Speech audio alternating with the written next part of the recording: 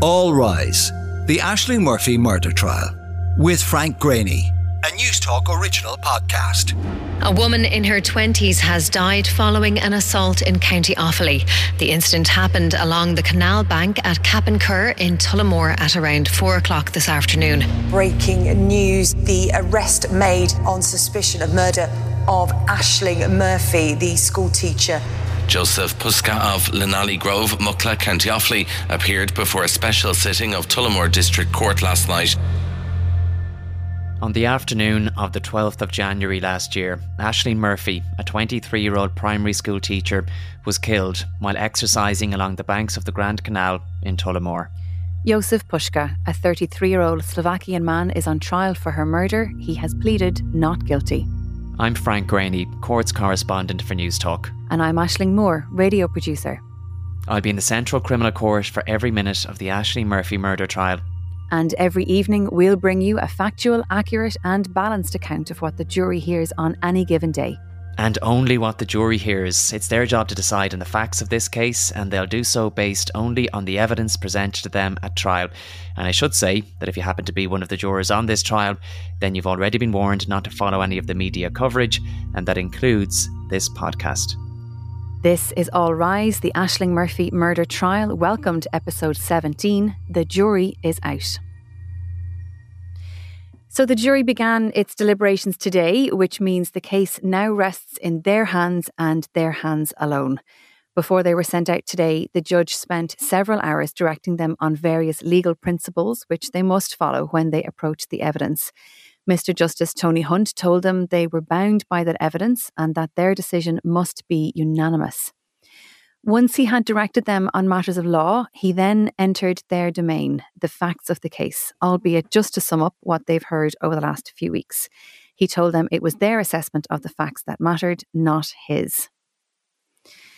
So Frank, we've entered the final and crucial stage of the trial, and as the jurors begin their deliberations, they must follow certain very important legal principles. Absolutely, and those were, I suppose, pointed out to them by the judge today over the course of a number of hours. In criminal trials, the role of the judge before sending a jury away is twofold. He or she, as the case may be, must direct the jury on any legal points that arise and must also sum up the case for the jury. It's called the judge's charge. And that's what a portion of yesterday's hearing and most of today's was concerned with. You may remember, as we explained in the very first episode of this podcast, juries are drawn at random. It is considered a civic duty to sit on a jury, or as Mr Justice Hunt put it today, it's the equivalent of pulling on the green jersey. They represent all of us, and their decisions on the facts must be accepted by the court. And one of the reasons that we have juries in trials is because they bring different life experiences to proceedings. Practicing lawyers are not allowed to sit on juries. So whoever does end up in the jury box is independent of the system. And as Mr Justice Hunt said yesterday, that's one of the important values that underlies jury trials. You're bound by the evidence and inferences arising from the evidence, is what he said to the jurors. He told them that they must not speculate, that was simply making things up. There was no room for guesswork. If something isn't there, it's simply not there. And when it came to weighing up the evidence, he said that's entirely up to them. He said that if he appeared in his charge to make views or comments in relation to the facts, he told them to please not adopt those views unless, of course, they agree with them. And in relation to, I suppose, the fundamental legal principles that apply in every single criminal case, including this one, Mr Justice Hunt spoke of the presumption of innocence. Jozef Puska has pleaded not guilty to the murder of Ashling Murphy, so he is entitled to that presumption of innocence. And as he was explaining that to the jury, Mr Justice Hunt read from a very important Supreme Court judgment that spoke about the presumption of innocence as an open mind that assumes nothing against the accused unless the prosecution proves a reasonable doubt in relation to the evidence. And he said to the jurors, in this case, that they must start by presuming that what Jozef Puska is saying is correct. Again, because he has pleaded not guilty, he has that presumption of innocence. And he gave an example of Mr Puska cycling around Tullamore that afternoon. The jurors in the court has been shown the CCTV compilation that shows that. The The prosecution claims that he is following women. Beata Borowska and Anne-Marie Kelly gave evidence to the jurors and the prosecution. It is their case that he was following them around Tullamore that day, while the defence says that he's just cycling around in his usual way. So they're obviously two very different views of the evidence. And the starting point, when you consider that fundamental legal principle of presumption of innocence, the starting point is what Jozef Puska said. Mr Justice Hunt said that it informs how the jurors should look at the evidence moving forward. So they take what he said, they test what he said, and then they move on from there based on whether or not they believe what he's saying or if there's a reasonable doubt in relation to what he is saying. That is another important legal principle that he got to today. But before that, he spoke about the burden of proof. And he said in criminal trials, the defence don't have to do anything. The accused can say nothing. There's no burden on the defence to prove anything in a case. It is entirely on the other side of the aisle, the prosecution. The prosecution must prove the allegation. It's not up to the defence to disprove it or to prove their own version of events. The burden is firmly on the prosecution at all times, and it doesn't change at all throughout. It can only be set aside, the presumption of innocence, that is, can only be set aside by the prosecution proving its case beyond a reasonable doubt. And also in relation to Mr Puska's decision to cross the floor and to give evidence, as he did last week, the jurors were told that he doesn't accept any burden of proof by doing that. Again, the onus rests on the prosecution. He spoke about beyond a reasonable doubt, the very high standard that prosecutors have to prove their case by. The more serious the issue that has to be decided, the more demanding the standard of proof. Very high standard is demanded in criminal trials, particularly, murder cases, potentially life-changing decisions. So a high standard of proof is required. And the judge said that it's not about being convinced to a mathematical certainty of 100%. He said that's not possible. Human affairs can't be proven with that level of certainty. He said there's nothing certain in this life, and he used the proverb, apart from death and taxes. He described a reasonable doubt as one based on reason, obviously, and also common sense. And he said that if there is a reasonable doubt in relation to the evidence, then the jury must give the accused, in this case, obviously Jozef Puska, and the benefit of that doubt. He said to the jurors that they carry the can, that they can take risks in their own life when it comes to big decisions like getting married or taking on a new job or buying a house. They can make those risks and make decisions based on those risks, even where there is a reasonable doubt. But he said that they can't do the same when it comes to an accused person in a criminal trial. It's very different in terms of civil cases. Down the quays here in Dublin City, you have the forecourts where, a lot of civil business is conducted. And the standard of proof there is based on the balance of probabilities, where if one person's case is probably more likely than the others, then that is sufficient. But that's not the case. It's a much higher standard of proof when it comes to criminal trials. And Mr Justice Hunt was at pains to point that out to the jurors. He said to them that they cannot convict if they think that he is probably guilty. That's not good enough. It doesn't meet that standard of proof. He said they must try and resolve conflict where it arises, bearing in mind the presumption of innocence and the high standard of proof required for the prosecution to set that presumption aside.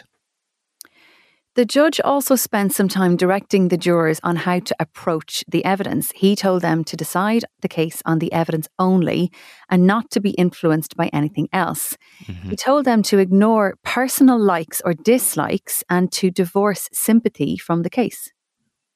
Yeah, and he said that it would be obvious to have sympathies with Ashling Murphy and with her family. But again, as you say, he told them that they must set that to one side. He said it was also possible to have sympathy for an accused person in a case, but again, he said that too must be set aside. He told the jurors that they must leave aside prejudice and that they mustn't be afraid of their verdict. And he went on to tell them to assess each witness carefully, to assess their memory, their manner, whether they appear to have an interest in the outcome of the case, whether they have bias or a prejudice. He said that if they think that a witness is lying, they may choose not to believe them or to accept parts that they think are true. And he said to assess them as human beings before pointing out the obvious, that as human beings, we all have deficiencies and nobody is perfect. He told them that if they believe what Jozef Puska said to them, they must act on that in the same way that they would act on believable evidence from any other witness. And if they don't accept part of it, but still think some of it might be reasonably true, then again, he said they're obliged to act on his testimony. But, he said, if they reject it, all of it or some of it, he said, they must put it to one side and they must then go back to the prosecution case to see if the rest of the evidence has been proven beyond a reasonable doubt. So, to sum up, he told the jurors, again in his charge, that if they believe Mr Puska's version of events, or if they believe there is a reasonable possibility of what he told them, then they must acquit him, as no crime has been committed by him. And in that event, he said Mr Puska is a victim of crime and of circumstance, a misunderstood Good Samaritan. Turning his attention to the jury's domain then, the facts of this case, Mr Justice Hunt said it was their assessment of the facts that mattered, not his. The evidence is the evidence, he said, before urging them to decide on the facts first, before then applying the law to them. And over the next few hours, he went through the various parts of the case, including Mr Puska's confession at St James's Hospital, the DNA evidence, inference evidence, lies and eyewitness evidence. Yeah, and taking those parts that you've mentioned in sequence, he said they first have to decide if a confession was made in the first instance, if the actual words were spoken by Mr Puska at St James's Hospital. He said it doesn't seem to him that there's an issue about the words spoken, but again, that is a matter for the jury. He said a number of issues have been raised as to whether the jury can rely on the confession, and he told them that they must be satisfied that it is true, reliable and accurate. If they have any reasonable doubt in relation to it, he said that they then must put them to one side and to leave them out of the case.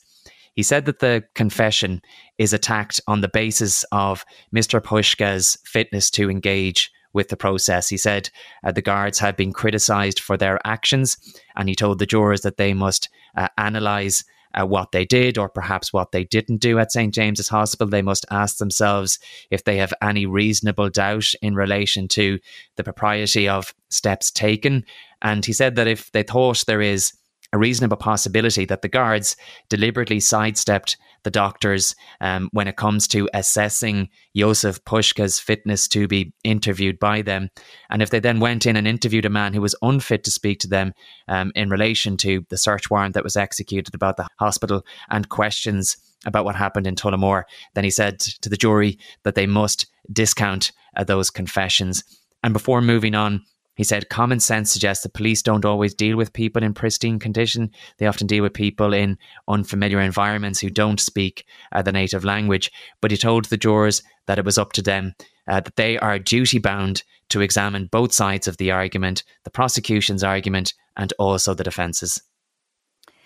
In relation to the DNA evidence, specifically the prosecution's claim that Mr Puska's DNA was found underneath Ashling Murphy's fingernails, Mr Justice Hunt told the jurors they'd have to ask themselves if there was a reasonable possibility that it belonged to somebody else.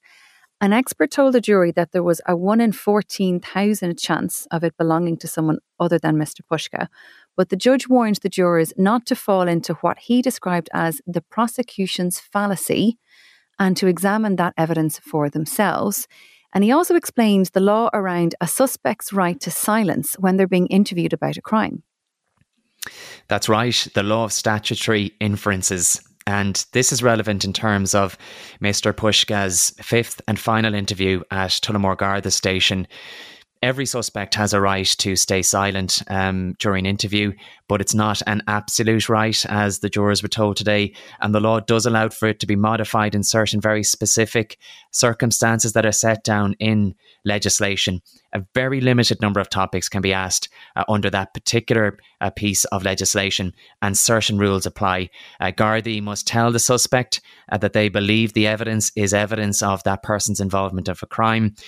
This cannot be sprung on a suspect. They must be given notice of it. It must take place after ordinary interviews have taken place. And that was the case here, as Mr Justice Hunt said.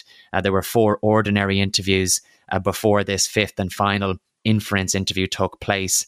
And also, suspect must be given the topics in advance. As I say, they must be given notice, and they must be allowed to consult with their solicitor before those questions are put to them. And if they then fail or refuse to account for those things, a jury can take them into account if they're satisfied that those matters call for an explanation. They're not, I should say, entitled to convict solely on inference evidence. It can only be used to corroborate other pieces of evidence. And specifically in relation to this case, Mr Puska, you may remember, was asked to account for a number of things in that final interview at Tullamore Garda station, specifically the possession of the bike. That's the bike that was found at the crime scene near Ashling's body. The Falcon Storm mountain bike, it was linked to him through DNA found on the handlebars.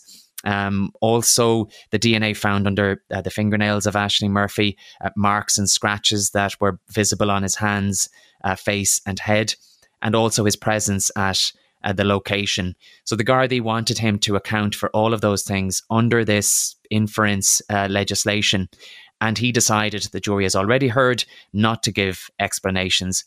And Mr Justice Tony Hunt said to the jurors today that they can judge if that decision by Mr Puska is a failure to answer the questions put to him. And he said that they were being asked to draw adverse, negative inferences from the fact that he didn't answer the questions, that he didn't have any answer or innocent explanation in relation to what was asked of him. He was also given an opportunity at the end of his interview to say anything that he might later rely on, and again he chose not to. And since then we know that he has given evidence to this jury only last week about what he claims happened that afternoon.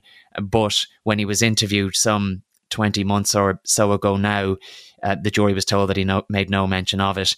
And they were told that they can only draw that adverse or negative inference if they are satisfied that they are simply matters that were made up more recently. If there's an innocent explanation for not saying anything at the time, then they cannot draw an adverse inference. As Mr Justice Tony Hunt put it today, you can't breathe life into something unless it already has vitality. The prosecution relies on what they say is the telling of lies by Mr Puska, and the jury was told today they'd have to try and identify where the lies are. But Mr Justice Hunt had a warning for the jurors when it comes to the examination of lies.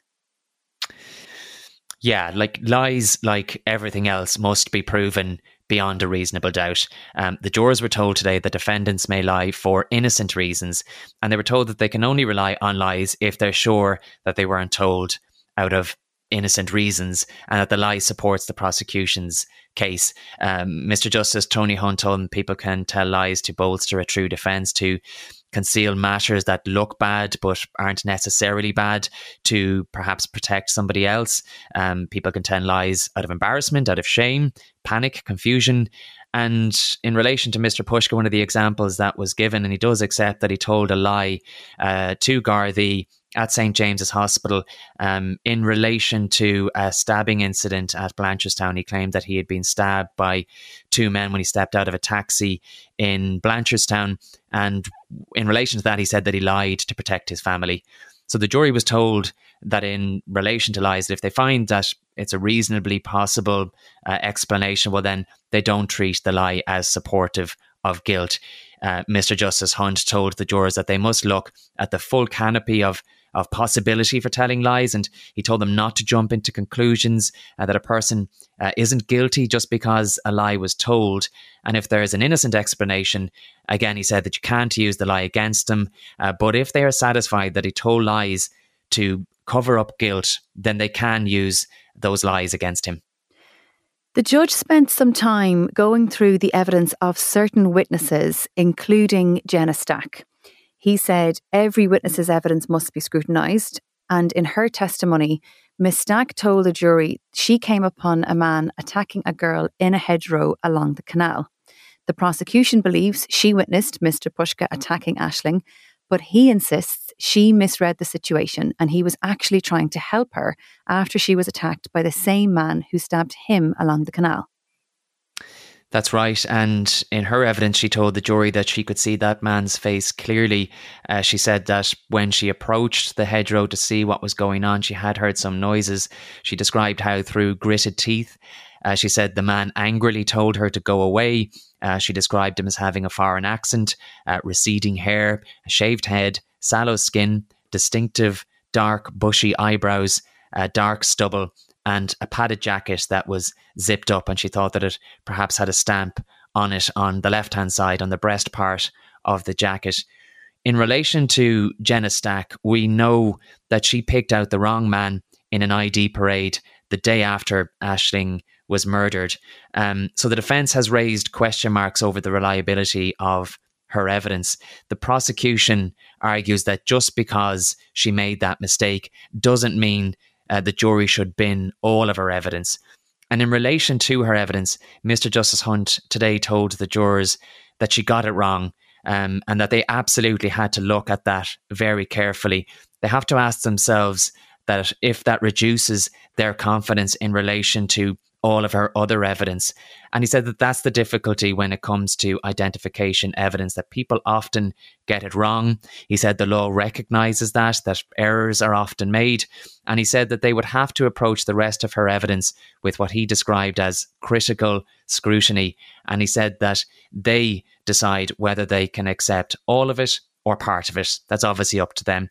He then ran through the evidence of all the other witnesses in the case, including, and I won't get all of them in here, but the first responders, the Gardaí and the paramedics who were first at the scene, other civilian witnesses who arrived at the scene after the alarm was raised, the two women that the prosecution claims Mr Puska was following earlier that day, Beata Borowska and Anne-Marie Kelly, Mr Puska's friend, Rostislav Pokuta, the forensic scientists, the detectives who spoke to Mr Puska at St James's Hospital.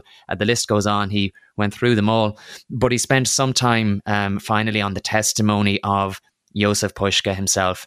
He reminded the jury of his version of events and what the prosecuting barrister Anne-Marie Lawler put to him under cross-examination, specifically in her view that he was lying about what happened at the canal that afternoon and that he wasn't helping Ashling, as he claims. She said he was there because he was the one who murdered her.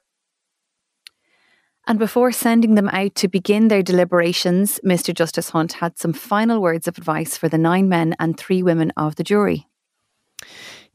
Yeah, he began by telling them that it is very important that all 12 of them participate in the deliberations. And just to get, I suppose, a housekeeping matter out of the way, he then told them that when they begin their deliberations, when they return to the jury room to consider the evidence, that they must first select one person to preside over the deliberations. He said that it doesn't have to be the jury foreperson, but that it was entirely up to them. And as chairperson of the deliberations, he said they should make sure that everybody's views are elicited.